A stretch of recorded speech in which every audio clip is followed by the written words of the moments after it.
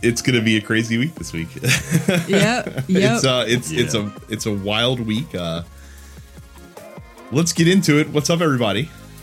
Welcome to this episode of Dense Pixels. Brad's here. Mike is here. Hello. Carrie's here. What up? So Bobby Kotick. Bobby Kotick.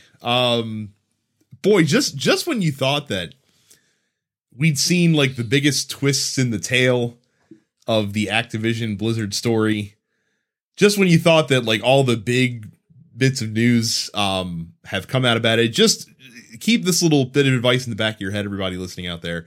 If there's a white male CEO of a hyper successful and lucrative corporation, you can bet that that guy is probably a massive piece of shit and has to do a lot of things that a massive piece of shit would do in order to keep the wheels of commerce running uninterrupted.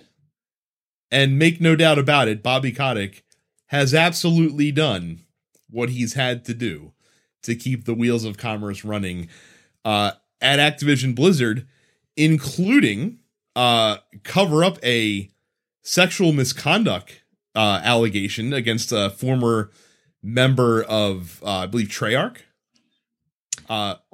Sledgehammer. Yeah. Not just sexual misconduct, a full-blown rape allegation. Yeah. Yes. Knew about it. Didn't tell the board.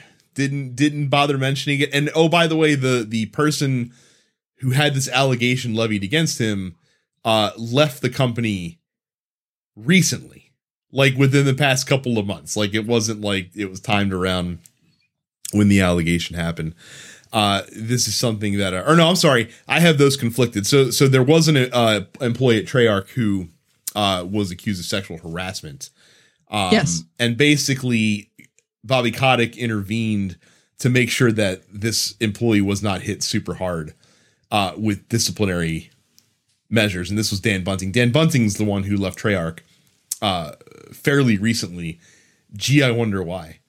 But if you're like, whoa, wait, that sounds pretty bad. But wait, there's more. There's so much more.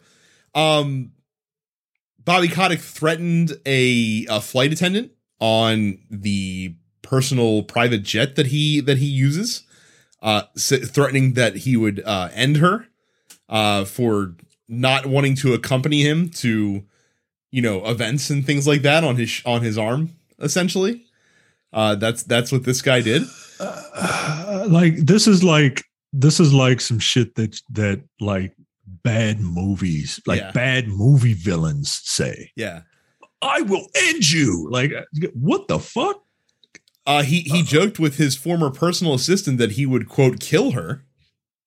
Again, he was joking, but he regrets making the joke.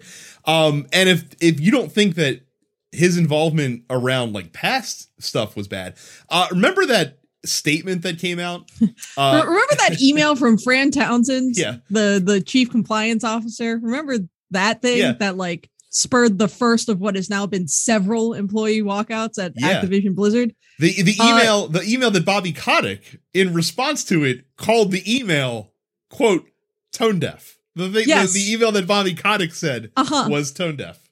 That email. Yes, that email. Yes, he wrote that email. Jesus Christ. He wrote that email, which was then sent out from Fran Townsend.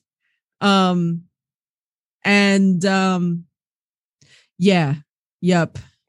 And in the wake of J. Allen Brack being dismissed from Blizzard, and in the wake of Activision being embroiled in a scandal of how people within the company treated female employees, and in the wake of promoting two people to the position of co-CEO in Mike Ybarra and the recently departed Jen O'Neill, Activision decided in their infinite wisdom to not pay the two people doing the same job the same salary. And Micah, you'll never guess which of those two people was paid less? I mean, it's got to be the one with no balls, right?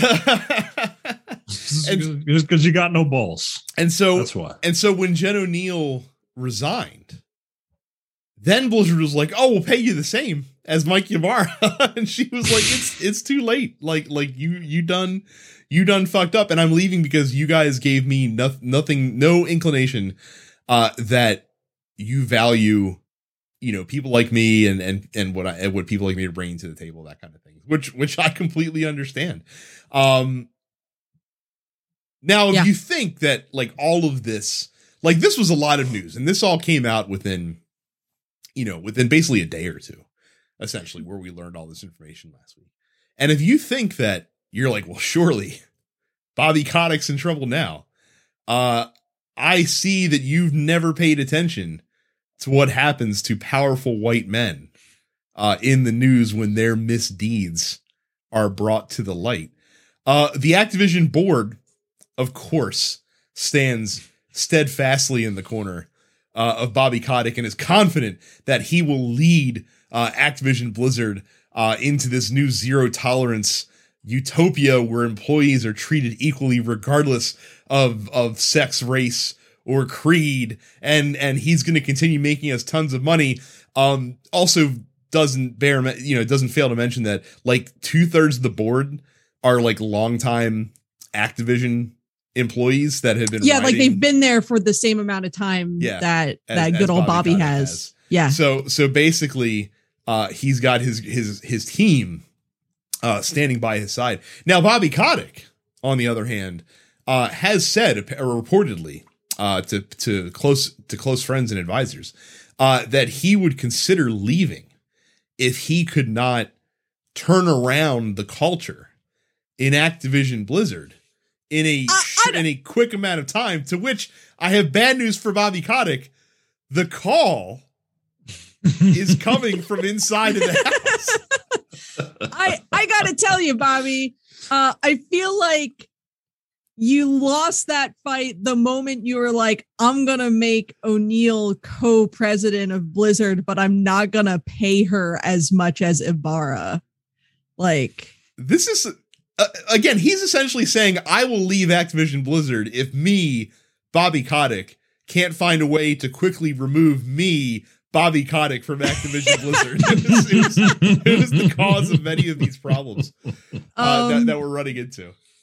I do feel like we got to touch on the very like the sad low that this is now turned into, where Activision has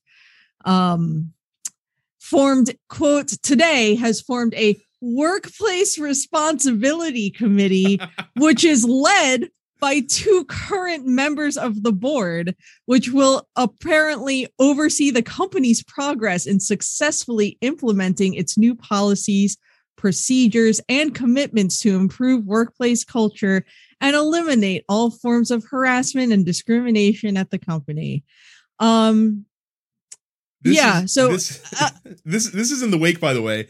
So like when this news dropped, the Activision employees staged a very quick like impromptu walkout to call attention to it. And they were like, oh, we've got this new zero tolerance policy, Activision said to their employees, and Activision's employees were like, cool. So under that zero tolerance policy, like Bobby Kotick shouldn't be employed by Activision anymore, right? And they're like, well, no. Not Bobby Kotick, you see, because we don't have proof that he did these things, except for, of course, Bobby Kotick's acknowledgement that he regrets that these things happened in the past, which is a tacit admission of proof that these alleged incidents actually did happen. Yeah. This committee sounds very stupid. First of all, a 2-member committee is laughable. In any case, it's not a committee. It's 2 people. So it's a fireside chat, is what it is. The The committee will require management to develop key performance indicators or other means to measure progress and ensure accountability. The chief executive officer, Bobby Kotick, along with the chief people officer and chief compliance officer, will provide frequent progress reports to the committee, which will regularly brief the full board. The committee is allowed to retain outside consultants, including independent legal counsel, to assist in this work. So, to break that down into plain speak, the committee, which again, 2 people who are on the board, will brief the board, of which Kotick is a member, and they're allowed to consult outside advisors, but there's no input from like any of the thousands of people in their own workforce who are the ones being affected by this. Capitalism. This is incredible. Like this is an incredible fucking turn of events that's happened here. Of course the fish is rotting straight from the head. No one should be shocked at this at all. Like I was actually more shocked before when things didn't come out about Bobby Kotick. Like I was like, oh man, I'm surprised that dude of all people kept his nose clean, because normally we hear horror stories about like people in high ranking positions. Nope. Turns out turns out just as bad. Now the good news is, one thing that's different that I can't ever recall ever happening, honestly, in any previous incident like this, is all 3 of the big console manufacturing companies, Sony, Microsoft, and Nintendo, have all come out with statements really condemning this report, and even more importantly, condemning Activision's response to the report. Worth noting that none of these companies, I'd say for maybe Sony, the statements have not been public. These have all been internal communications within staff. But yeah, Doug Bowser at Nintendo has called it distressing and disturbing, saying that the issues at Activision run counter to my values as well as Nintendo's beliefs, values, and policies. Phil Spencer said this type of behavior has no place in our industry, and that he was disturbed and deeply troubled. Also saying that Microsoft would make, quote, ongoing proactive adjustments to its relationship with Activision moving forward. And Jim Ryan at PlayStation said that Activision has not done enough to address a deep-seated culture of discrimination and harassment. And PlayStation has reached out to Activision to express their concern and to ask them how they plan on addressing the claims. Also saying that their statements so far do not properly address the situation. So yeah, everybody fucking hates Activision right now. Yeah, but do they hate them enough to pull these games off of their storefront?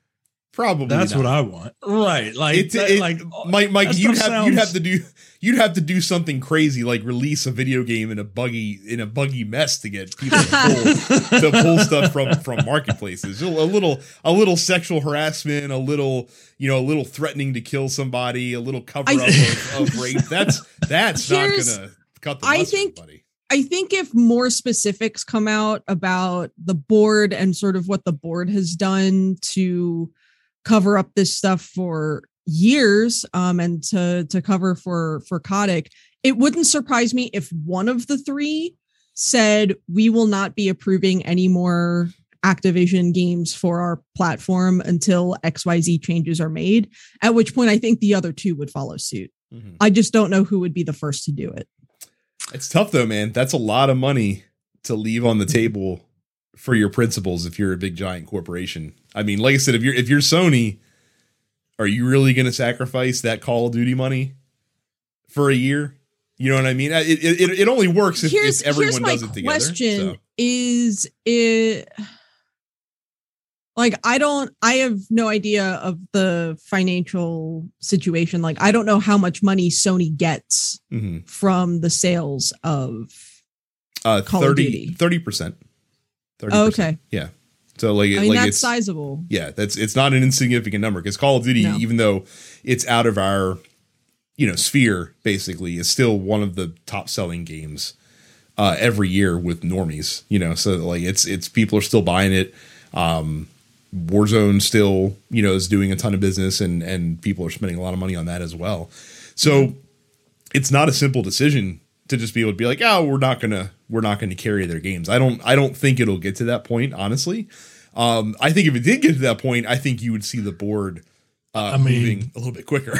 that's how you affect change, man. These people only care about the bottom line. And look, I get it. From a corporatist standpoint, this is wrong, but it's my job to make money for a company, right? I get the dilemma. I'm not one of those people that's just fuck profits. I live in the real world. I understand how this works. It just feels disingenuous to say stuff like that. But at the same time, you have to say stuff like that. Mm-hmm. Yeah. And you have to put it out there. So look, I don't know what the answer is other than somebody's got to take a stand and affect this corporation's bottom line. And if it means stop, don't put these games on your storefront, not even permanently, through the holiday season when everyone is buying games. Don't put the games back up on the storefront in February. Or I wonder if they would pause any new games from hitting it. Not that they wouldn't remove Call of Duty and what's on there now. But that they would say we are not right, or that they would say we will not approve any new products from Activision Blizzard until XYZ has been addressed at the company. Yeah. Which seems like a middle ground that would still allow them to make the Call of Duty money. Yeah, that's the thing, right? Who cares? Call of Duty just came out, right? That's our big nut for the year, right? Right. So, but that would still fucking scare the board into some action, I think. I think so. To be like, oh, we can't publish any of our games. Yeah. I think you're right. I also just find it really funny how people who have never been checked, right? Who have no checks and balances, when they get checked, their idea is to self-regulate in the just most half-assed way possible. Man, I kind of people think I messed up. Okay, Brad, I need you to check on me and make sure that I don't mess up. And then Carrie, you check on Brad, and then I'm gonna check on you, Carrie, and then we're just all good, right? Yeah, yep. Well, that's the thing that boggles my mind. So if you're Activision and you say to your employees that we want to make a better workplace, we want it to be a better working environment, and you continue to keep this guy on in the wake of all these things that we have found out, you're just pissing in people's faces at that point. And while it may not have a immediate effect on your bottom line to turn that cheek, it will have a long-term effect, because you are going to have people that are talented that are just I'm not going to work for this fucking company. That are going to go probably get paid more money at another developer. You're going to have trouble bringing in top talent to replace them. And over time, because of this, the quality of your products will go down, which will then hurt your bottom line. There's a long tail to this. And that just tells me that they really don't give a shit. As long as Call of Duty and Blizzard and King and the little other companies that and properties underneath their umbrella just continue printing money. They don't really care about the quality of work they're putting out. They don't really care about the caliber of talent that they can get into the company if you're not willing to take this shit seriously.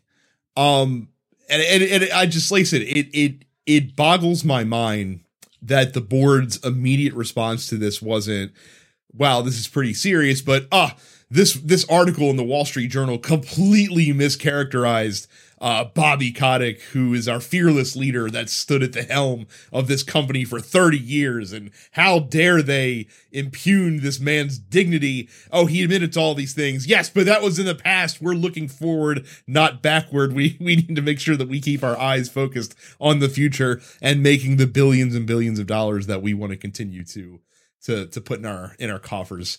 every single year. It's just completely disrespectful to your associates.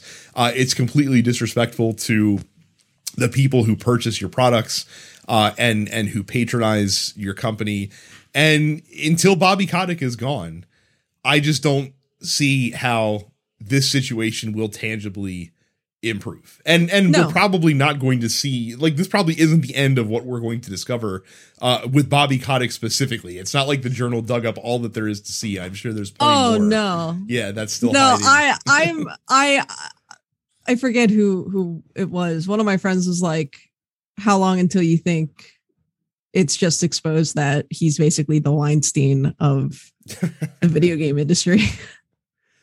And I feel like, you know, knowing the kind of personality that dude has, knowing the kind of money that dude has, and knowing that he has been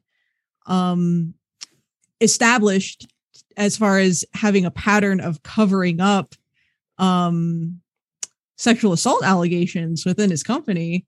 None of that would surprise me. So Jesus. Yeah, it's pretty bad. And not the only news in this style this week, because now it's Sony's turn to stand at the front of the range. And a former IT security analyst that worked for PlayStation has filed a lawsuit against Sony in California, alleging gender discrimination and wrongful termination after speaking up about, quote, discrimination against females at PlayStation. She says that the company violated the Equal Pay Act in the United States, saying that they discriminated against female employees in compensation and promotion, and subjects them to a work culture, predominated by men, that she was ignored by a manager who only responded to men and was passed over for promotions and terminated this year after submitting a gender bias complaint, and that other women at PlayStation struggled to get promoted at the same rate as men. Yeah.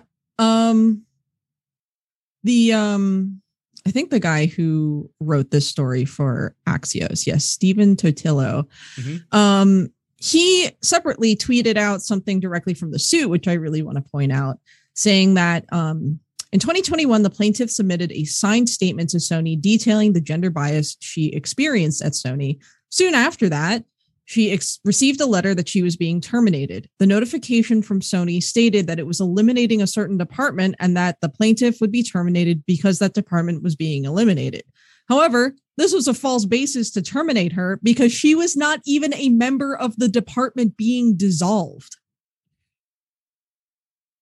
So she complains about gender bias at the company, and then Sony fires her saying, we're doing this because we got rid of this department. But she didn't work for the department that they apparently got rid of. Like, they're not even trying to hide it. like it's just, wow, man. So, I mean, like I said, we'll see if Sony has learned the lesson that so many of these companies have failed to so far. So hopefully they cooperate with this investigation, that they take swift action when the findings are revealed, and that they don't sit there and hem and haw and try to spin a different story of events. Like if it's found that this former employee's claims have merit, then I sincerely hope that Sony does the right thing, because they've been talking a lot about wanting to do the right thing. So now it's time to put up or shut up. So yeah, more on this, all this stuff to come. I'm sure when we come back next week, we will have a ton more Bobby Kotick news to share with you. I truly want that guy to go away. I've never fucking liked him. No, he fucking I don't know sucks. who has. Apparently Brad Pitt did, because he wanted to put him in Moneyball. Oh right, so, he was in Moneyball. Yeah. What? Yeah, he played the Oakland Athletics owner in Moneyball. He was in like 2 scenes, but yeah, he was in the film still. Wow, Jesus Christ! That's the movie I saw on my first date with my now husband. So let's get on to happier topics and talk about the slew of games that we've been playing. One of which will run into another story that we have, and actually 2 of which will run into the other stories that we have in the news this week.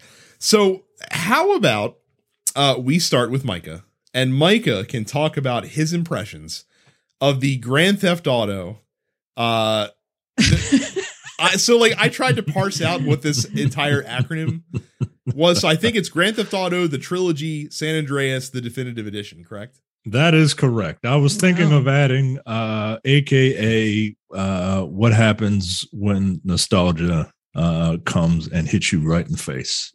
Because look, these things play exactly like they did 20 years ago. Has it been 20 years? That tracks. I would say for better or worse, but in this case, I think it's definitively for worse. Yeah. Yeah. So Grand Theft Auto 3, because it's 3 Vice City and San Andreas, right? For this trilogy. Yeah. So I didn't buy this, by the way. I didn't buy it. It's on Game Pass. Oh, okay. I'm not throwing $20 away for a 20-year-old gussied up PS. Try $60, Micah. You can't buy them individually? I don't think so. Oh. I don't think you can. I think you have to buy the whole shebang, basically.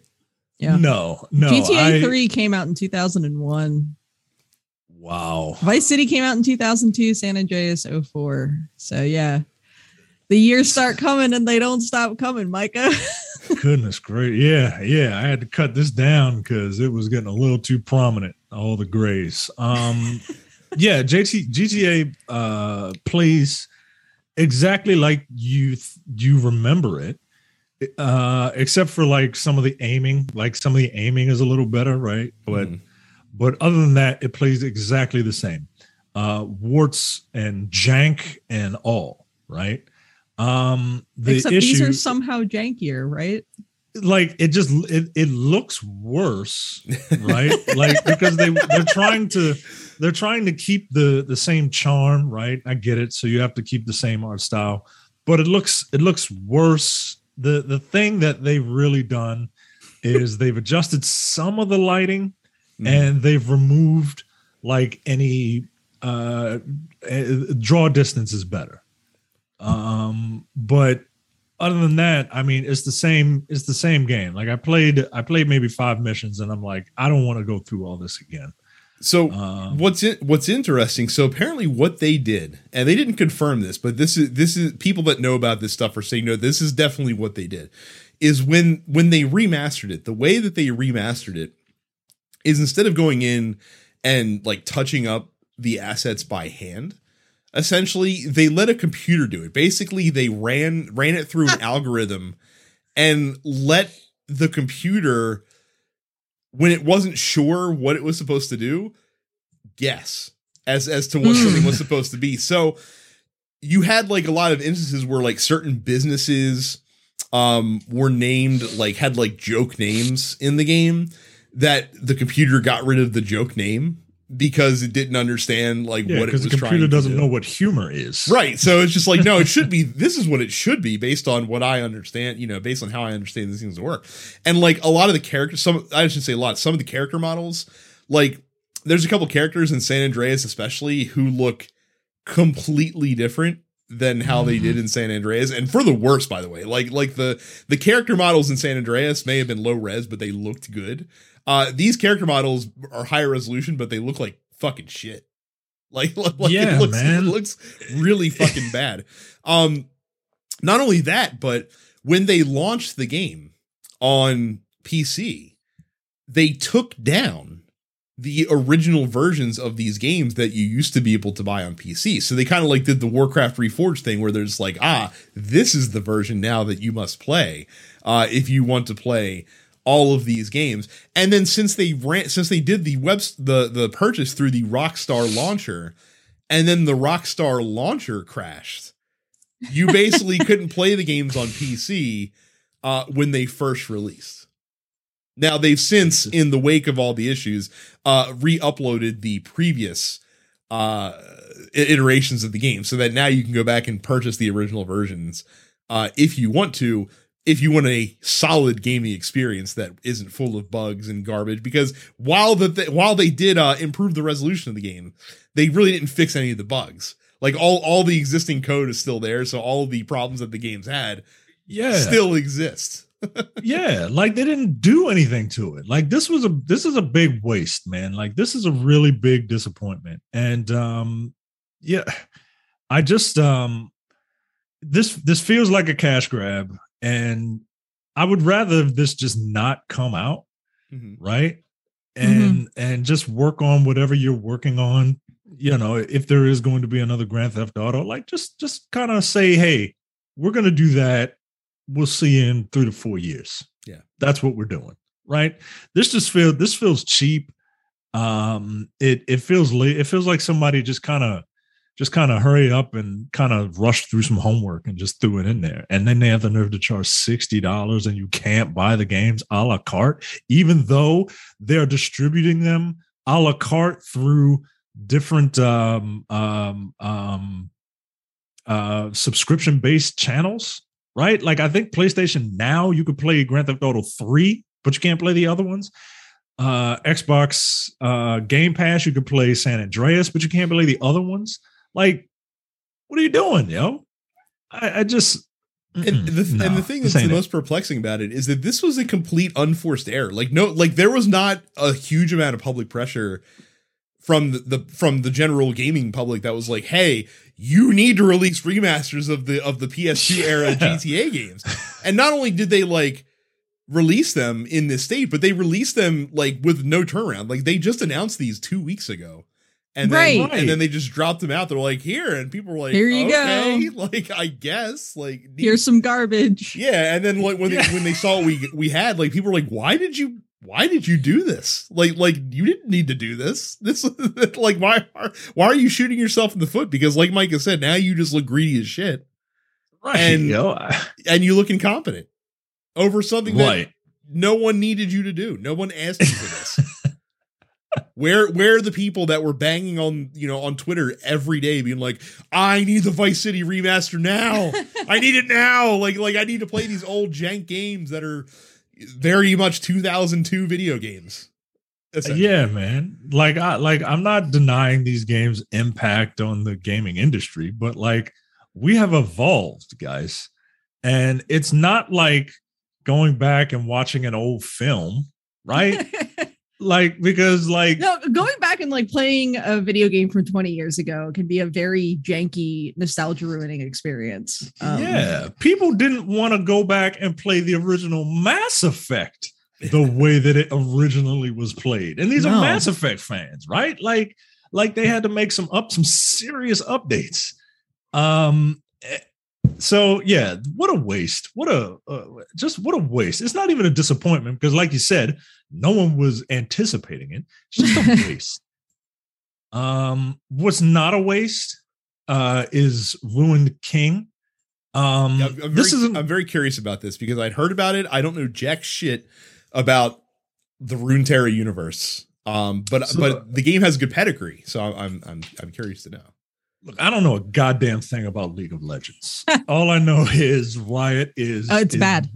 Riot is they are going full court press to try and get the League brand out there, right? There's a League show on Netflix. They're going full court press to try and get people to forget about their own sexual harassment allegations from a couple of years ago. I mean, look, if you put up worth noting, some of the people who were at the center of those allegations still work for the company. They didn't. They didn't really fix anything there. People just sort of forgot about it. If you're gonna do this as a smoke pellet, like squirrel, right? Like at least they're making really good games. I'm half joking there, but these games are good. Airship Syndicate is the developers of this game, and I really enjoy their games. It's a company founded by comic book artist Joe Madureira. And they've done Battle Chasers, Night War, which is another turn-based RPG. They did Darksiders Genesis, which is like a Diablo-style game in the Darksiders universe. And they've done Ruined King. I really, really like this game. And I really like all their games. This is a turn-based RPG with a bunch of League characters. I don't know who they are, but they look pretty because this dude's art speaks to me.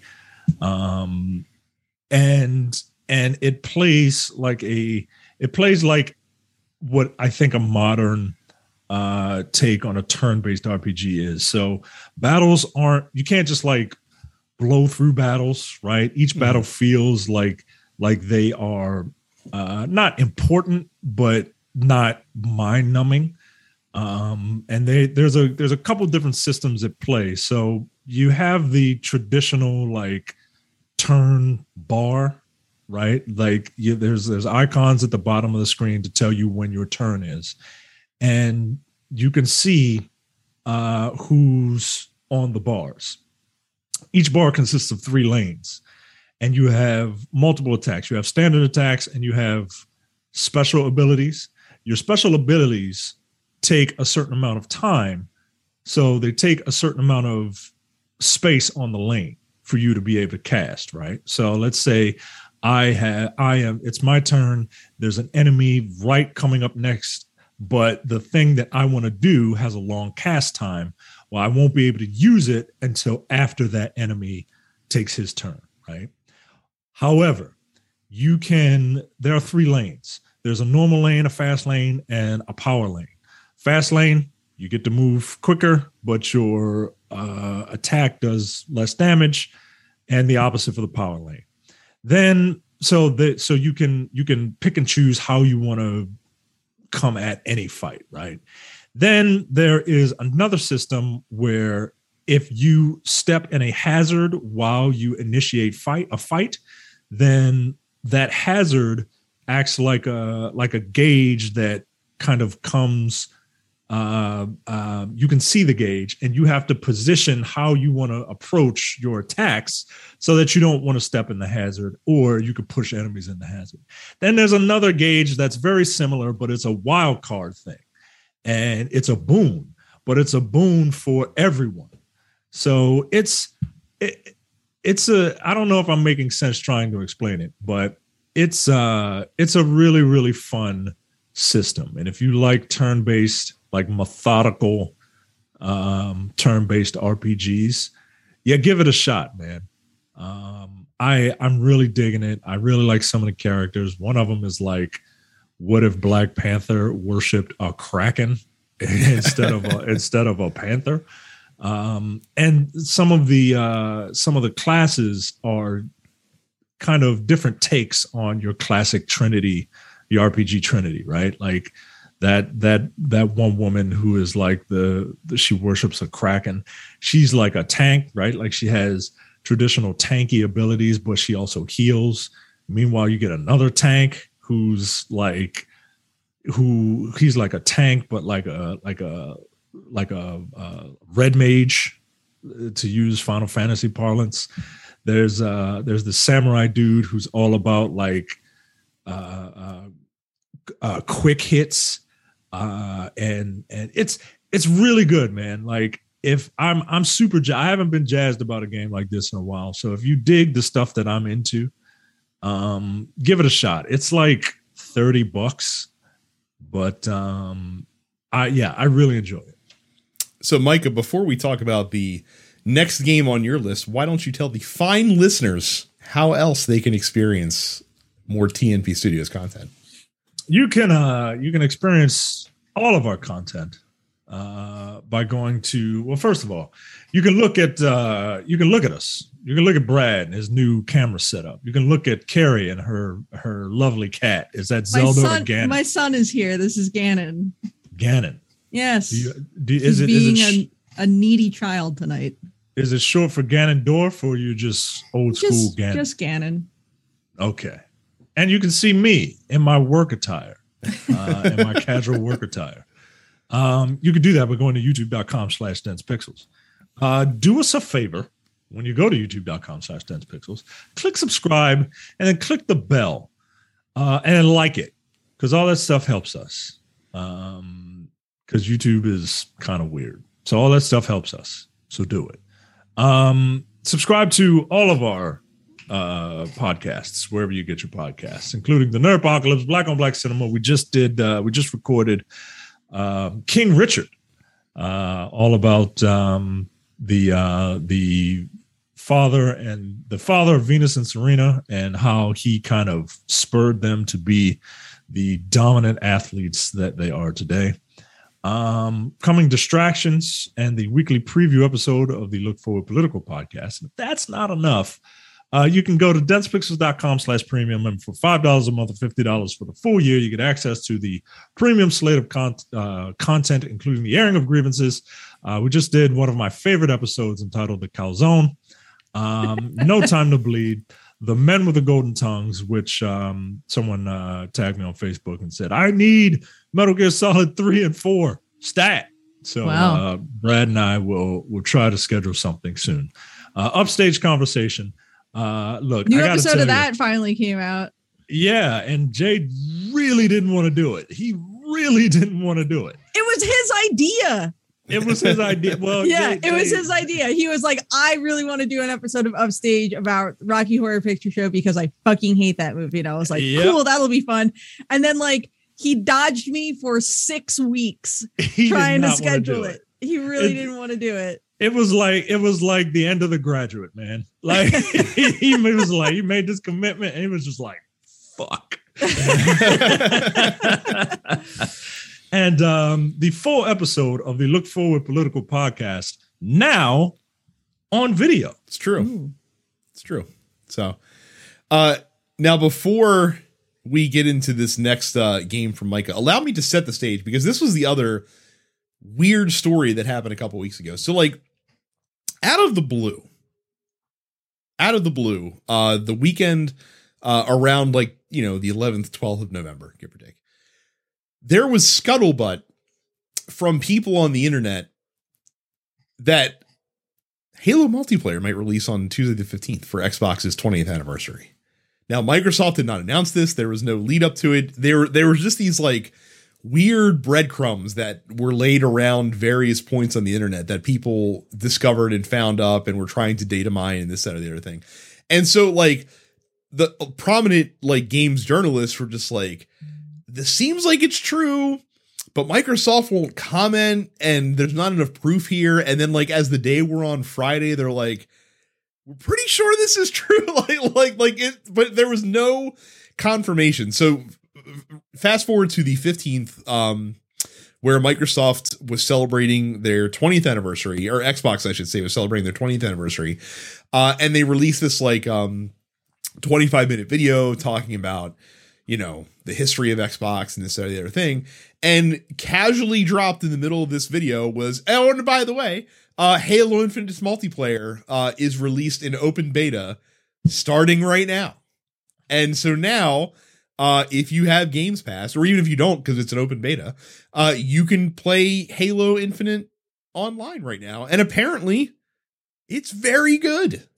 Yeah, you should play it. You should play it. It's fun, man. It's fun. It's very good. It just feels good to play. Like I'm not like a first person shooter like connoisseur, right? So I don't know how to necessarily describe my experience other than I'm having a good time with it. And that should tell you something, because I don't play multiplayer games like that. Right. Yeah. Like I usually do like a horde mode or whatever, but I am enjoying this very, very much. This looks, it feels good, right? It feels everything feels the way it's supposed to, right? Characters don't feel floaty. Characters don't feel too fast.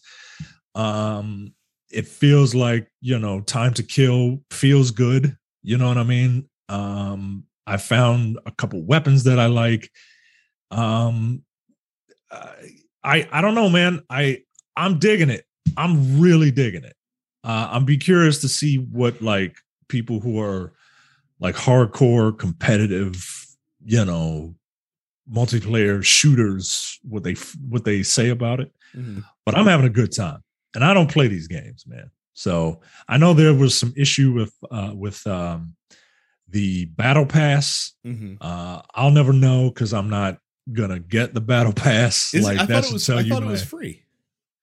I know there's an option where you can buy something, and I'm just like, oh, nope. it's most battle passes, Micah, if you don't mess with these too much, most battle passes have like a 2-track system where there's a free track, and then in addition to the free track, when you level up, there's a paid optional track that gives you bonus rewards. essentially. Okay. So like you always get stuff for free, but if you want even more stuff, you can pay them, $10 a month or whatever it is. Okay. In order to do it. Now the thing with the Halo battle passes is that they apparently never expire. So like if you buy a battle pass or the premium battle pass for Halo Infinite, it's not like when this season ends that, if you miss it, whatever stuff you didn't earn, well, too bad. Like you're fucked. You're not gonna be able to get it now. Apparently that's not how it works. Apparently like once you own a battle pass, you'll own it forever and you can still earn experience towards it in addition to the whatever other new battle pass will come out. So potentially you could like have multiple battle passes running simultaneously. The issue apparently is that they have made all the way to gain XP in the battle pass completely based around like challenges in the game and not necessarily earning XP just for playing the game, which is typically how most battle passes work. So like, it's not just play Halo Infinite and you'll level up. It's do these very specific things and you'll gain experience points. And a lot of people did not care for that. And they said that they're going to make adjustments to it. They've already made some small tweaks, but they plan on doing like a full sale adjustment. I think the challenge is that they, like this first season of Infinite, since this is in beta right now, is apparently supposed to last until May. So they wanted to make sure they didn't have a battle pass that people would like blaze through in a week and then be like, well, now I don't have any progression that I'm earning. But I think they swung a little too hard in that direction. And they need to find a happier middle ground. Yeah, I know some of them are just like play a match. You know what I mean? Yeah. But some of them get a little more complicated, like gets like specific like kills with like grenades or something like that. Like I can't remember them off the top of my head, but yeah, they're challenges. And I think you only have a certain amount of challenges in a day in a 24-hour period that you can do. I think. Don't quote me on it. I just wanted to hop in and start playing. But yeah, I'm kind of excited for it. I'm kind of excited. That's cool. For this game. Not enough necessarily to buy a battle pass, but yeah. Apparently the campaign's solid too. That comes out on December 8th, so a couple weeks away. They did announce that the co-op campaign will not be available until May, so that's a bit of a bummer. But whatever you got to do to get the game looking good and out on time is all right by me, and I think it's all right by most people. Apparently, the campaign, from what I've heard from folks that have gotten to preview it, is also pretty decent as well. So Halo fans rejoice. Your king has returned home. Right. I will actually let me kick it over to you, Carrie, because you're still playing Shin Megami Tensei 5. And curious to know more about that. Yeah. It's good. I started playing a couple weeks ago, and it's it very much feels like a Shin Megami Tensei game, but it feels contemporary in ways that I wasn't expecting, like having a big open world that's like actually an open world rather than like segmented little areas with a shitty overworld map. Because I gotta tell you, there's nothing worse in the Shin Megami Tensei series than the overworld maps. They are all terrible. But thankfully, SMT5 really limits the amount of time you spend on the true like overworld. It sure is a Shin Megami Tensei game. In every way, you are a high school student and you get transported to the netherworld called Dot, and you fuse with a demon to create a being known as the Nahobino, and you decide whether or not you're gonna promote law and order and God's will or chaos. Like all Shin Megami Tensei games, it has always been about law versus chaos rather than good versus evil. And law is sometimes the sort of correct decision. It is often not. You'll fairly frequently have to attack and dethrone God over the course of the Shin Megami Tensei games. And 5 is no exception. I'm playing the game on normal because I decided to love myself a little bit. But even then, I'll just, I'll be in the middle of a regular ass fight and I'll miss and I'll lose my turn and I'll get fucking mollywopped with a critical by something on the opposing party and it'll be a game over and I'll have to go back and do something over again. That's just how it be sometimes in Shin Megami Tensei. That's happened about 4 or 5 times now where it's like, I'm not even losing to bosses. I'm losing to like fucking Mothman in the overworld. Just on a critical hit. Yeah, I don't know. It's a lot of fun. If it does feel like a good stepping stone if you have otherwise only played the Persona titles. It is not nearly as difficult as, say, Shin Megami Tensei Nocturne. It is still more of a challenge than any of the Persona games would ever be. I would equate Shin Megami Tensei 5 on normal to playing Persona 5 on hard. That's just how it is. You still have the demon negotiation system to get new party members, and you do the fusion stuff, which is seen in the Persona series as well. The difference is far more frequently in Shin Megami Tensei, the demon will be like, you'll give me $20. You'll give me some items. Yeah. You give me half your HP. Okay, fuck you, thanks, bye, and then just leave. And that's just... It takes place in downtown Baltimore? Yeah. Yeah. You're like trying to make friends and you get shook down by a demon with his dick out. And yeah, that sounds like downtown Baltimore. All right. Yep. Yeah, I'm enjoying it quite a bit. I've been sort of going back and forth between SMT5 and Final Fantasy 14 because Endwalker comes out in a couple weeks.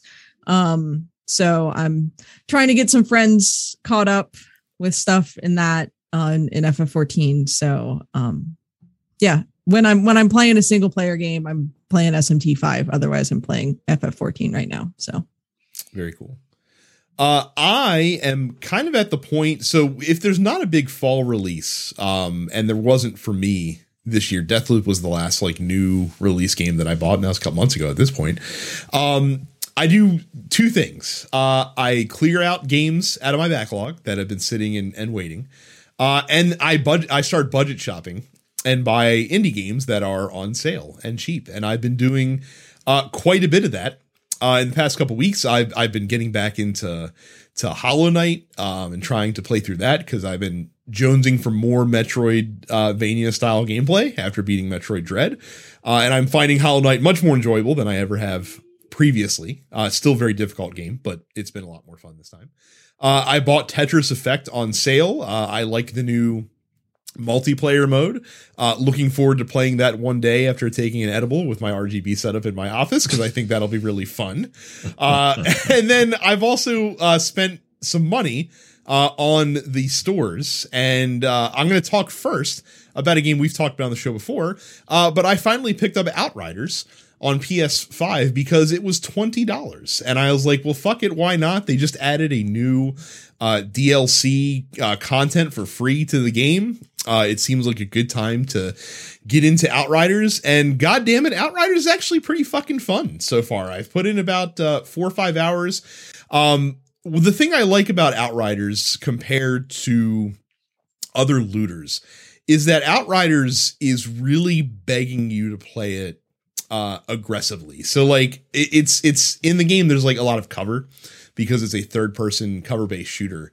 But the cover is for your adversaries. The cover is not there for you. You're supposed to run up in people's faces and be aggressive and attack with your abilities, because every one of the classes in the game has a way that they can earn health and overshield based on fighting a certain way. So like I'm using the Trickster, which is the melee class in the game, and it gives you health back for getting close range kills. So it doesn't do me a damn bit of good to stand at the back of the battlefield, popping up over cover with a long rifle. I need to get in people's faces. I need to use like my time warp skill to slow people down before shotgunning them, and use my temporal blade to like immediately cut through ads and do all this other stuff. I've been enjoying the game. The story is very like B-movie sci-fi, but it's B-movie sci-fi in the best way. Like, I actually quite enjoy how the main character that you portray is written, and how he's voice acted, even though the voice actor I don't think is very good. I think not getting a good voice actor is actually to this game's benefit for this main character. because it gives it that very like, Saturday afternoon serial show kind of vibe, which is really all I'm looking for with this. Very robust crafting system, which is pretty cool. So the stuff that they added to the game, first of all, they added a transmog system, which is accessible from the jump, and they made it a point to say, this is simple. You don't have to go mining for superfluous resources. You don't have to, like, it's not limited. It doesn't cost money. There's no microtransactions. Just, hey, once you pick up an item, whether you dismantle that item right away or whether you keep it forever, you can use its appearance on any other weapon in the same class in the game. So like, if you have a shotgun that, like an exotic shotgun that looks really cool, but you don't like the perks on it, you can put that look on the most busted ass shotgun in the game if you want to, and the busted ass shotgun will still perform the same, but it'll look cool as shit. Same thing with armor. You can use armor.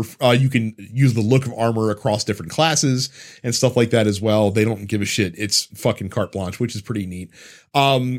The end game system is also modified. So the end game activity that was in Outriders are these things. I think they're called excursions or expeditions. I can't remember what the term is. But when the game first came out, the best loot was predicated on finishing them as fast as possible. So what that did, it had a knock-on effect to basically make it so that damage builds were the only really viable builds in the game, because if you wanted to get the best loot, you had to just max out your DPS as much as possible. And so if you were like a tank or a healer, nobody wanted to play with you in these endgame modes, because if you weren't contributing to killing the bad guys, then you were wasting everybody's time, and get the fuck out of here. So they made it so now that those activities are not timed anymore. They still have timing in them so that you can just for bragging rights, but you get the loot just for completing the expedition in the first place, which is cool. They also added 4 new ones to the game immediately. I don't know how many there were in the game before. I think it was like a dozen before. So now I think they're up to 16. And apparently the 4 new ones kind of take advantage of using, like, they encourage you to use different builds the way that they're laid out. So that's, I think, pretty nifty as well. And there's apparently a DLC content coming out for the game next year. So they're working on that right now too. So, hey, $20 on PlayStation right now. It's a good time to get into Outriders if you haven't messed with it. If you're a fan of looters, it's a great low pressure looter. Like, it doesn't have these daily tasks that you need to go in there and complete every day, to feel like you're accomplishing something in the game. It's just fun to go in there and fuck around. The other games that I purchased. So the Steam World series of games have always been a series that's been on my periphery.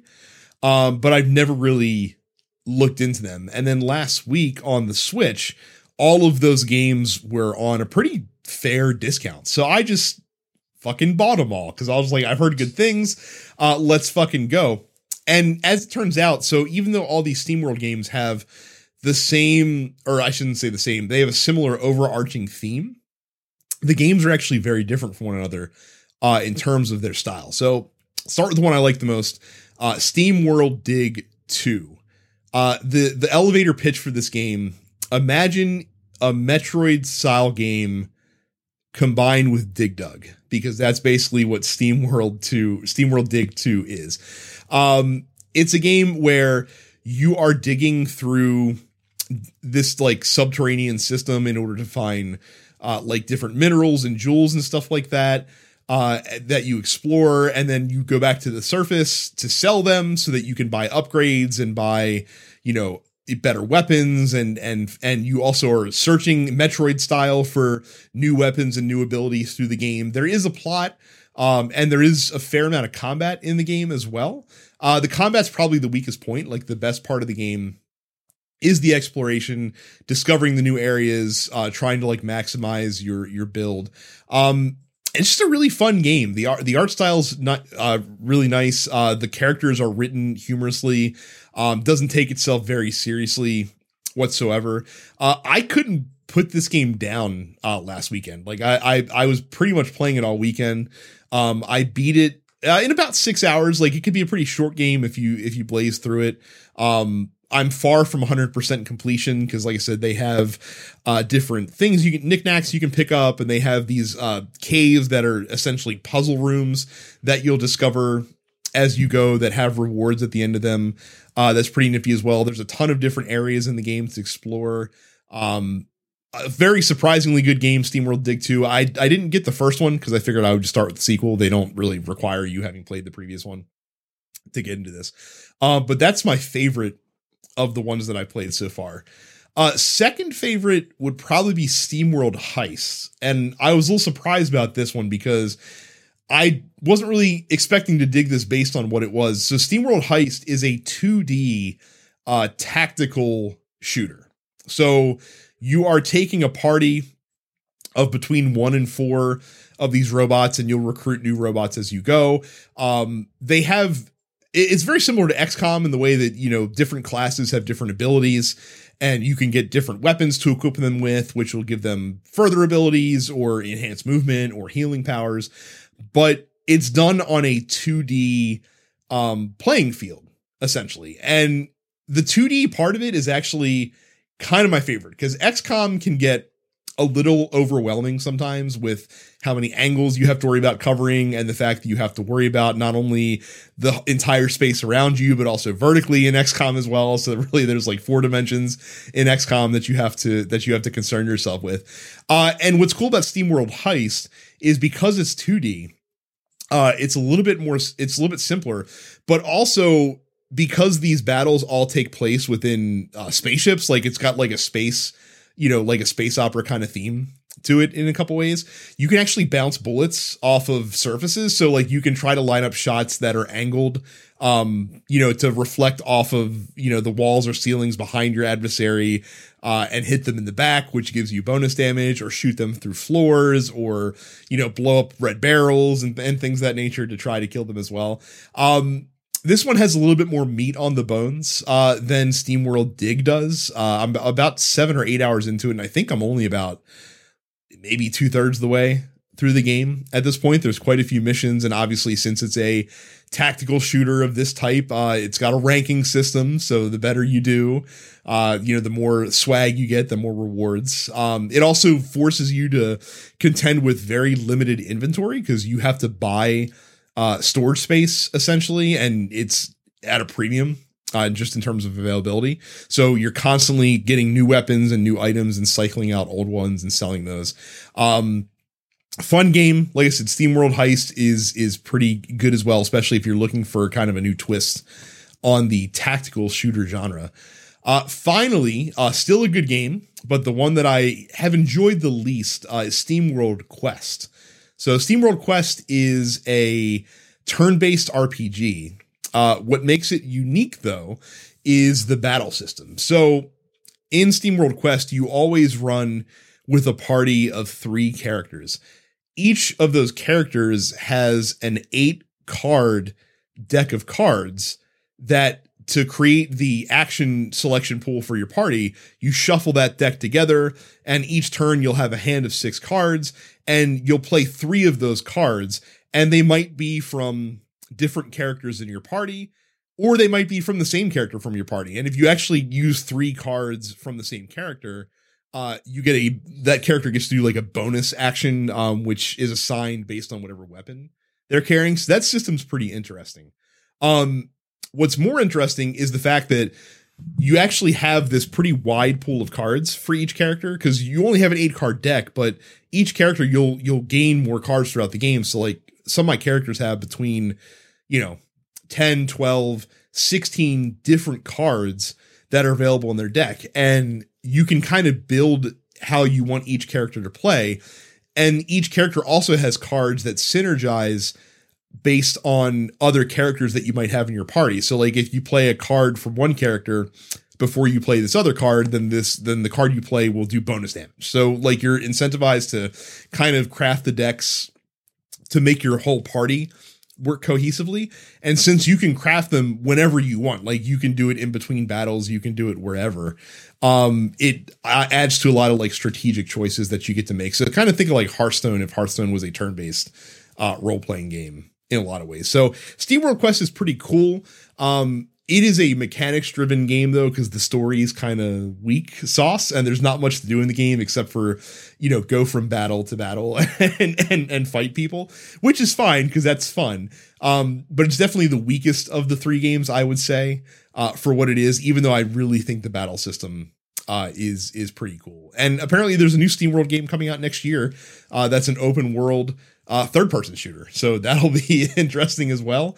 But it's on my radar now because I find these games pretty charming, and I think they're pretty good bang for buck if you want to check them out. So that's the SteamWorld series. You can get them on Switch. You can get them on any of the systems actually, but they're perfect Switch games in terms of what they're doing. So they're very good. There you go. Awesome. Go ahead. Sorry. I was just going to do the Amazon read. Please. Go to densepixel.com/Amazon for all your Amazon purchases. When you do, you help us out.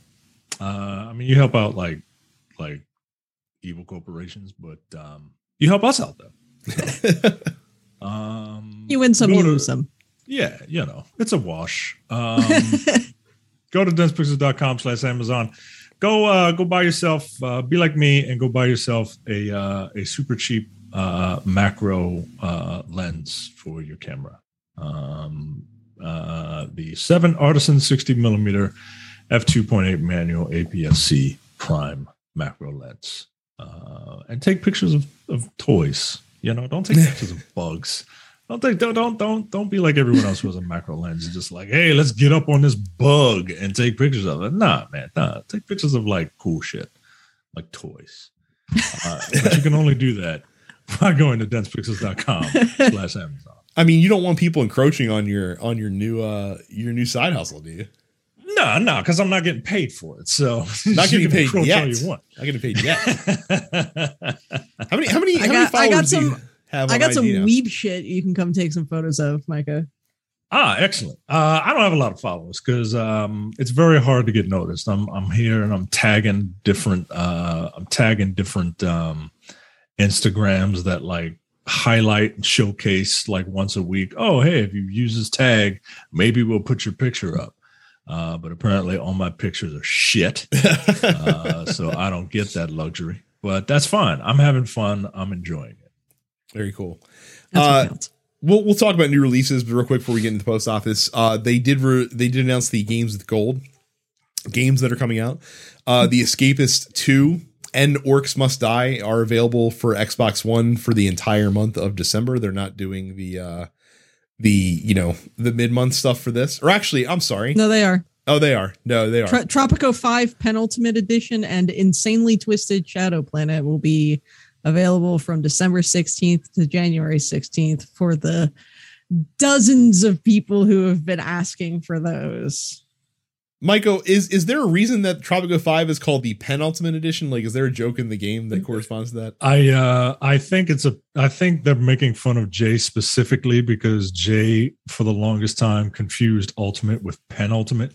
Because you know how people who want to be smart and like to like project that they're smart, but they aren't, use words that they don't know the meaning of, but they kind of think they know the meaning of, like penultimate and irregardless. Yes, right. Like he would always use the word penultimate to mean ultimate, to mean final. Penultimate is second to last. Yes, right. no one ever accused him of being the salutatorian, right? Like, no. So yeah. When I said there wasn't any big fall releases, I regret to inform all of you, I was wrong. One of perhaps the greatest annual release on the calendar has graced us with its presence this week. And that is Farming Simulator 22, which is coming out for PC, PlayStation, Xbox, and Google Stadia. It's available now as you're listening to this podcast. So go till your land and grow some crops in a simulating fashion with Farming Simulator 22, which is amazing to me that this is a game that they release every single year. But hey, I know that there are places in the country that game is incredibly popular. Death's Door, the indie darling that has been on Game Pass for a little while, is now coming to PC and PlayStation, and I think also Switch. It's available today.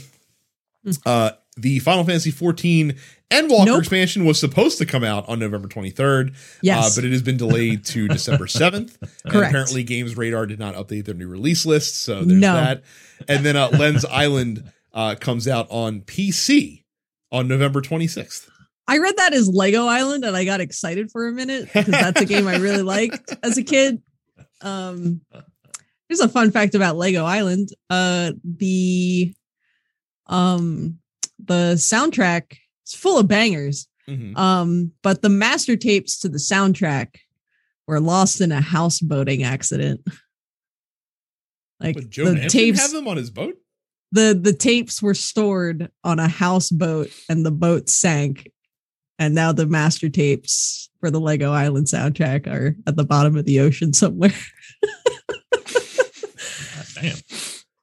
Well, there you go. I'm full of useless information.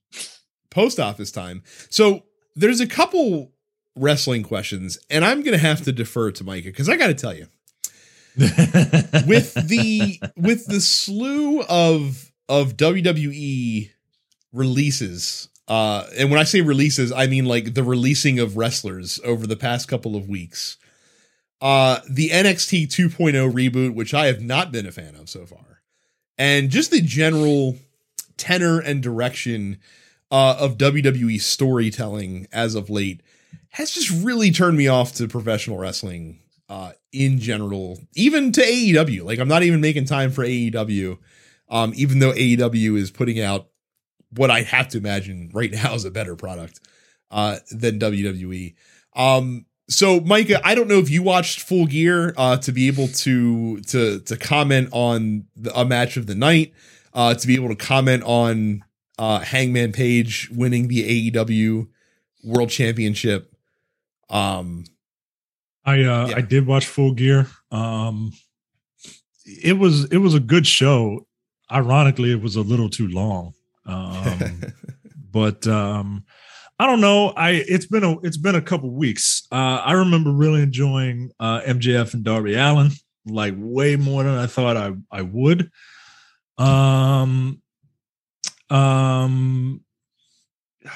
Who else? CM Punk and Eddie Kingston, but like you gotta be into those characters to enjoy it. And Omega and Hangman Page was a good match. Those were the ones that I kind of vividly remember. Everything else was just, it is what it is. But those are the three that really stick out for me. Okay.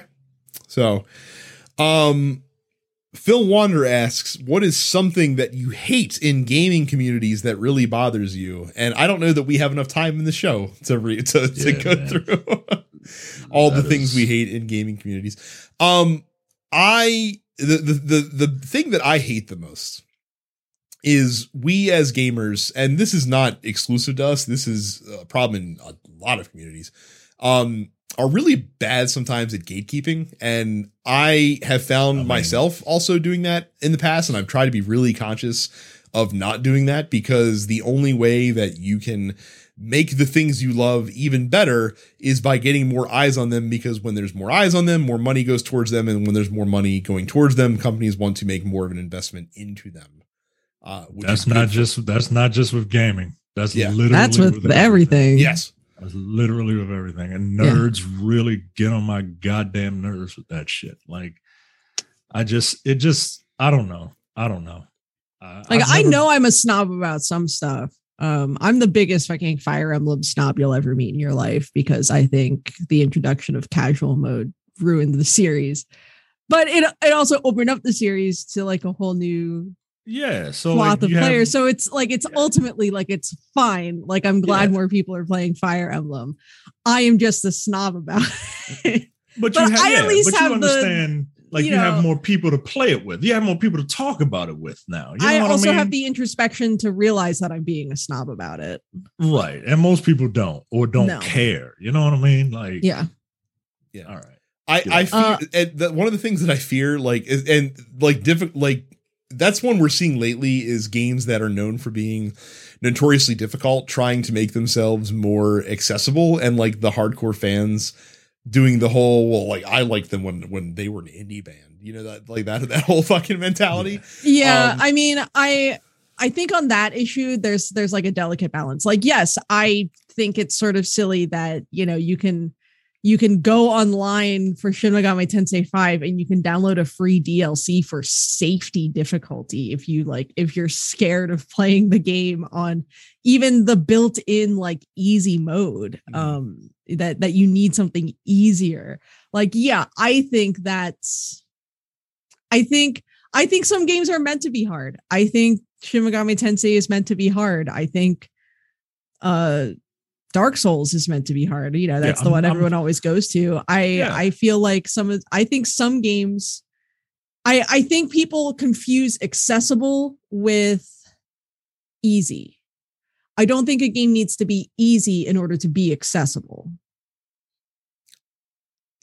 So it's one of those things, right? So like I understand wanting to make the game as hard as possible, but my thought on it has always been, as long as they put the mechanisms in place so that you who want to experience this game on like the hardest core difficulty and the way it's quote unquote supposed to be played, as long as that possibility exists, I don't really see a problem with it. From like the Elden Ring previews, like there are a lot of folks that have talked about how, in a good way, like Elden Ring is probably going to be the most accessible FromSoft game that's ever come out, because they're giving you a lot of different ways to play the game in terms of a lot of different, like the different abilities that you can acquire. And I think that's a good thing, because there are a lot of people who, if you had to do nothing but like hack and slash, shield combat, it wouldn't be as popular as that game is going to be. But when you give people the option to do magic builds, when you give people the option to, do things like that to make the experience a little bit easier for them. And then if you want to be the hardest of hardcore and don't use that stuff, well, you don't have to. Like, there's nothing in the game that requires you to do it. So I don't see a problem with it. And again, I think it's a good thing, because ultimately you're getting more people into playing that game. Like, you may disagree with there being like baby difficulty in Shin Megami Tensei 5, but isn't SMT 5 already the most popular like SMT game that's ever come out as far as like sales? As far as the mainline game is concerned? Yeah. So it's definitely already, it's obviously the most accessible. I think it helps that it's coming off of the wild mainstream success of Persona 5. No doubt. But yeah, you know what I hate in gaming communities? The sexism. Yeah. and the racism and the homophobia. It's way more sexism and homophobia. And the transphobia. It's way more, it's way like, because it's a bunch of ignorant black dudes out there too. This is true. But yeah, it's there in terms of race, but it's really there in terms of like sexism. I can't tell you the amount of times that I was working at GameStop where I had someone come in, some fucking dude bro, be like, oh, I want to talk to someone who actually knows stuff about games, as if I haven't been playing video games since I was 7 years old. Like, as if I don't know what I'm talking about. Right. Meanwhile, that motherfucker only plays Call of Duty. Call of Duty and FIFA and Madden. Yep. Suck my dick. Yeah. Yeah, I still sucks. I feel like I deal with it much less these days because I don't and I am not in a position where I am forced to entertain people like that anymore. Yeah. But it is obviously still very present. And I think it sucks a lot. And I think everything that we've seen at Activision this year shows that it's an industry problem. It's not simply a fan game community problem. Sexism in video gaming is an industry top to bottom problem. Yeah, so I'm going to say that bothers me a touch. Yeah. Very good.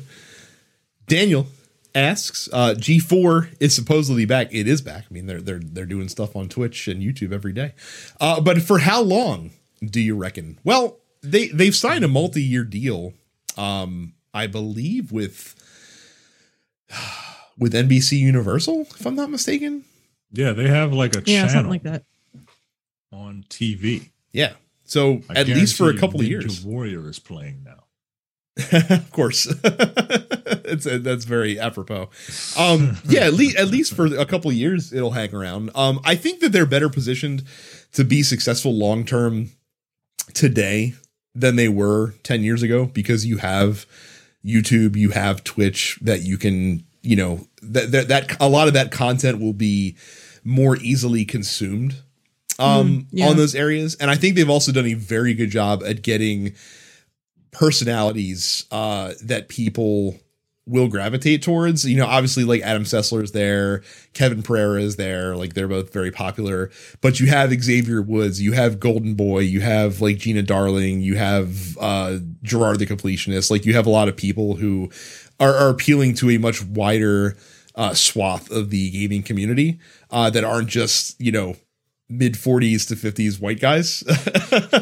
and I think that's also a huge benefit to them as well. So I think it'll be define success however you want to. I think that it'll be more successful as an entity this time around, for sure. Yep. Raw White asks, I'm sure this question's been asked before, but is there any way that I can use a Bluetooth headset mic with your Nintendo Switch? I don't know, dude. Fucking 1-800 Google it. It depends on the game, honestly. Like, okay. It depends on the game. I think Fortnite, you can do it. But like the Nintendo published games don't let you chat locally, which is still weird, but yeah. I don't know. They make that more confusing than it needs to be. So yeah, I have no idea. Cam finally got a PS5. I assume he Congrats. had to rob somebody that bought one from a store in order to acquire it. He said he's looking at sales. He's thinking about Guardians of the Galaxy and Tales of Arise. Is there anything else out there worth getting that you couldn't have already played on your PS4? Ratchet and Clank. Yeah, Ratchet and Clank's very good. Yeah, that's the one I'll recommend. I also picked up Guardians while it was on sale. I haven't played it yet. I haven't even taken it out of the shrink wrap yet, but it was on sale for $30. And when that game came out, damn, already? Yeah, right. It's well worth $30. Yeah, I was going to say well worth. I know. Yeah. $30. So when that game came out and it was like reviewed really well, I was like, I'll pick it up when it goes on sale. It went on sale last week, and I was like, cool, $30. I'll fucking buy it for $30. Yeah, if it's on sale, buy it. Yeah, like, it's well worth it. Did you end up beating it, Micah? I got a platinum in it. Because fantastic. I really enjoyed it. I also got a platinum in Tales of Arise, Cam, if that does anything for you. So, what? Yeah. Like I really Micah, where do you find the time to those games? If I really like a game, work. You know where I work? I work right here. I mean, yes, I also work right here. Where do you think where do you think I got the time to put fucking 300 hours into Final Fantasy 14 this year? There you go. So it really is kind of my PS5 is downstairs though. It's kind of killing me because I gotta like go into work occasionally now. Mm-hmm. But no, on days when I don't have to go to work, I bust my ass when I go to work so that the other days out the week I'm kicking my feet up. The boy is at daycare, so I don't have to worry about him yelling and screaming at me, and I can put in that work. Carrie, just so you know, though your PS5 is downstairs, Remote Play in the house actually works pretty good, and you could just play it through your PC if you wanted to. So that's an option that's dangerous. There for you. That's an option that's there for you. Film Wanderer also asks, with Xmas around the corner, or Saturnalia, depending on how you celebrate, what is the best game that you've ever gotten for Christmas? It can be plural as well. I got 2 words for you. Pokemon Yellow. That's the one video game that like really, really sticks out to me as far as something that I specifically got as a Christmas gift as a kid. A lot of times my parents are older. They're not super tuned into video games or anything like that. So unless I specifically asked for something, they wouldn't really know what to get me. So I got a lot of gift cards. Helped that my birthday is 2 days after Christmas. So I would get a large amount of gift cards in one go and then blow them all on video games. So you can sort of technically consider Golden Sun something, since I literally got a Target gift card for my birthday, went to Target that day and went, that's got a cool cover art. I want that. And here I am in hell 20 years later. So, but yeah, Pokemon Yellow. It's been a very long time since I had a Christmas, where I just like got stuff. So, and it's been even longer when I got like video games. Like I tell my family, look, just get me cards, Xbox points or whatever they're called, PlayStation money, whatever, because you don't know what you're talking about. So just give them to me. And even then, I was gonna say, sometimes it doesn't work. So I got to be very specific in what I tell people to get me. So no, I don't get games anymore. Well, and I can't remember the last time I got a video game for Christmas. There's a couple fun ones that stick out in my head. I have to go with, of course, Super Mario Brothers Duck Hunt, because the first game console that I ever owned was a Christmas present that my dad brought into the house when he was picking us up for their Christmas. And he said, "Oh, looks like Santa left this on the roof." And that was the day that I also realized that Santa Baby wasn't real, because I'm just like, you say this is on the roof, but there's snow on the roof, and this box is bone dry. So like, this isn't adding up. 5-year-old me is very skeptical. NBA Jam TE was a fond Christmas gift that I got for Christmas one year, because I played the mess out of that game on Super Nintendo. And weirdly enough, like another Christmas present that I got that I really played a lot of, and I wish that I hadn't lost track of this, was the Tiger Electronics version of Mega Man 3, which was surprisingly fun. How many of you young people know what Tiger Electronics are? Before I had a Game Boy, I had a Tiger Electronics Aladdin game, which I played quite frequently. Micah, I think I had the Teenage Mutant Ninja Turtles one too. They've actually like re-released those. Like there's a lot of like the classic ones that have come back out recently that they've put out there. All right. I'm gonna have to look at these and then have my my nostalgia moment that I had with Grand Theft Auto, the definitive edition. Finally, Johnny asks, thoughts, if any, on all the big FGC games and news recently. Multiversus, Dungeon and Fighter Duel, Project L are all coming out of the woodwork and apparently going to be free to play. Our company is going to finally tackle a casual market for fighters like they did for Battle Royale shooters.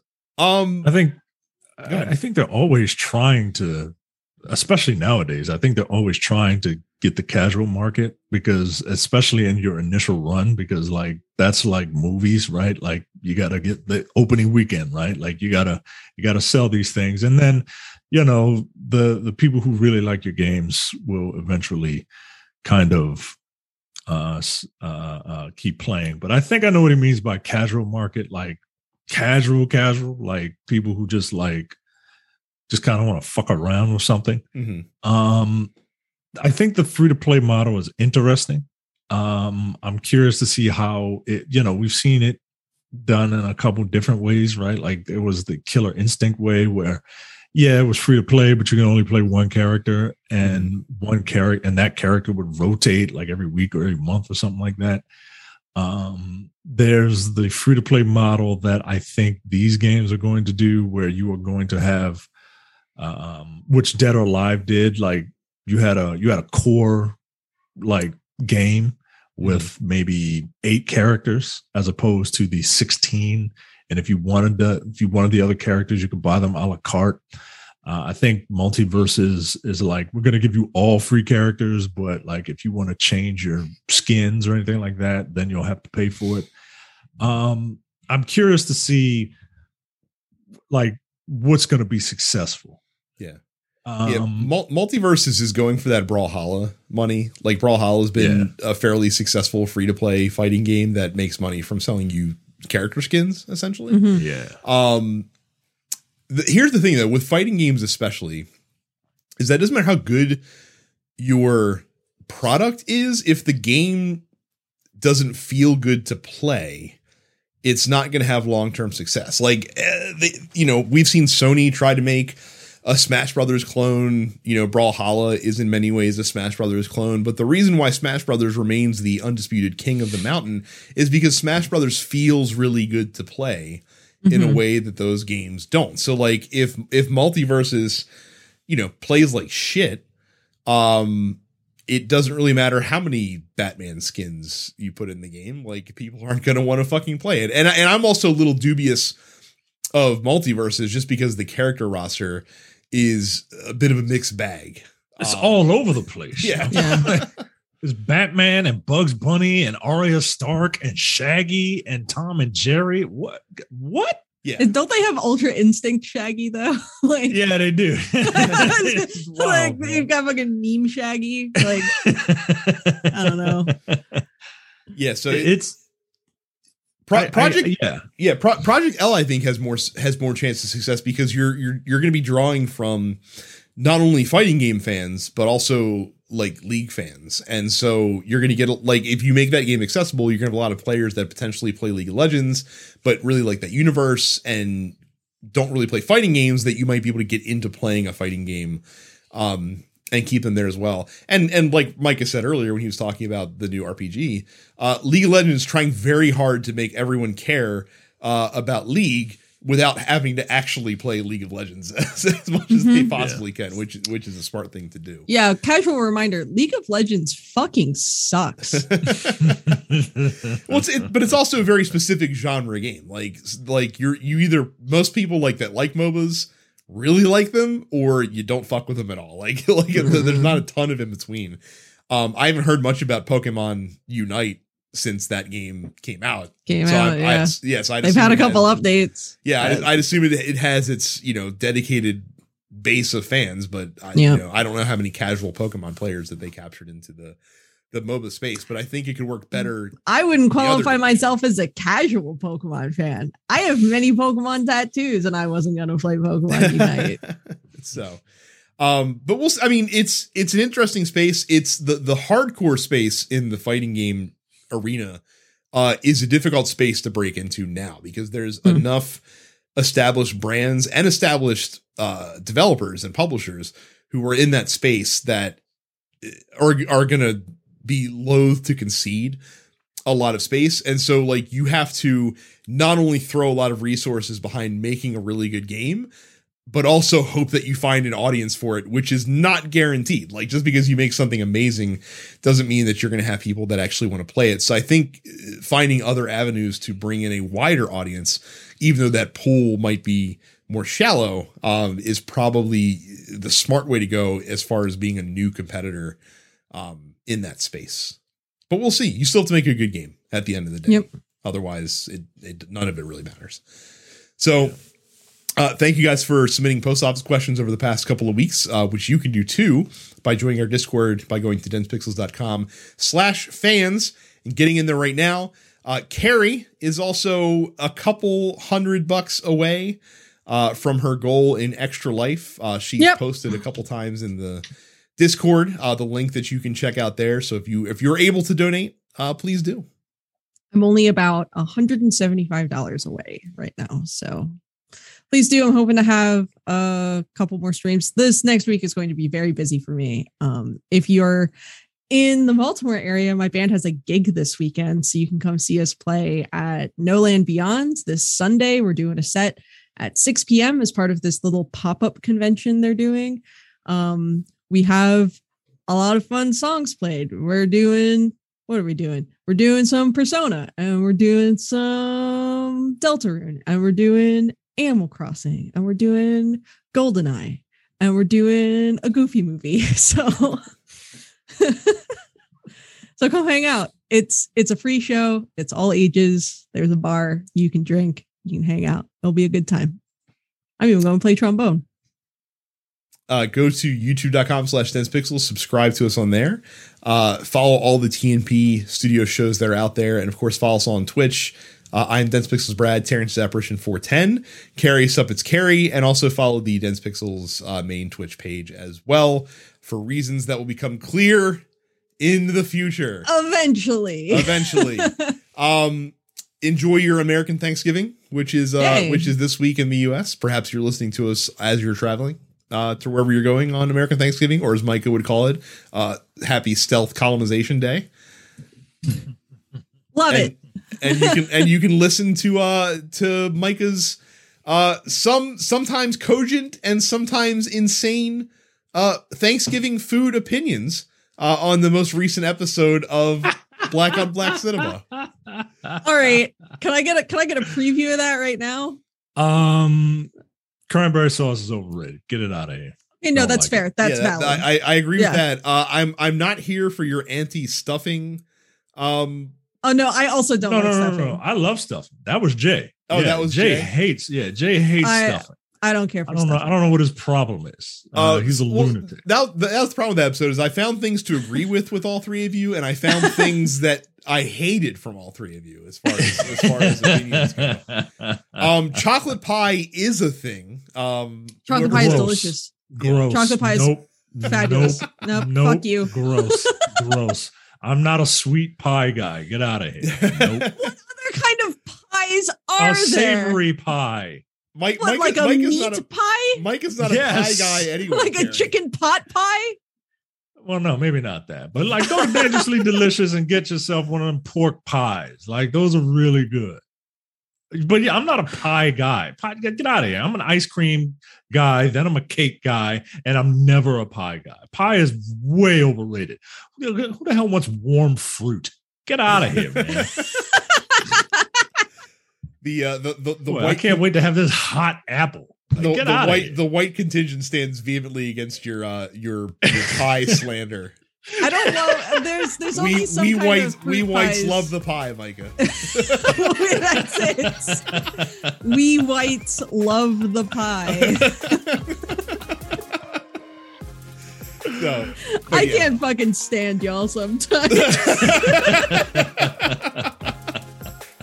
But yeah, let's like I said, very good episode of Black on Black Cinema.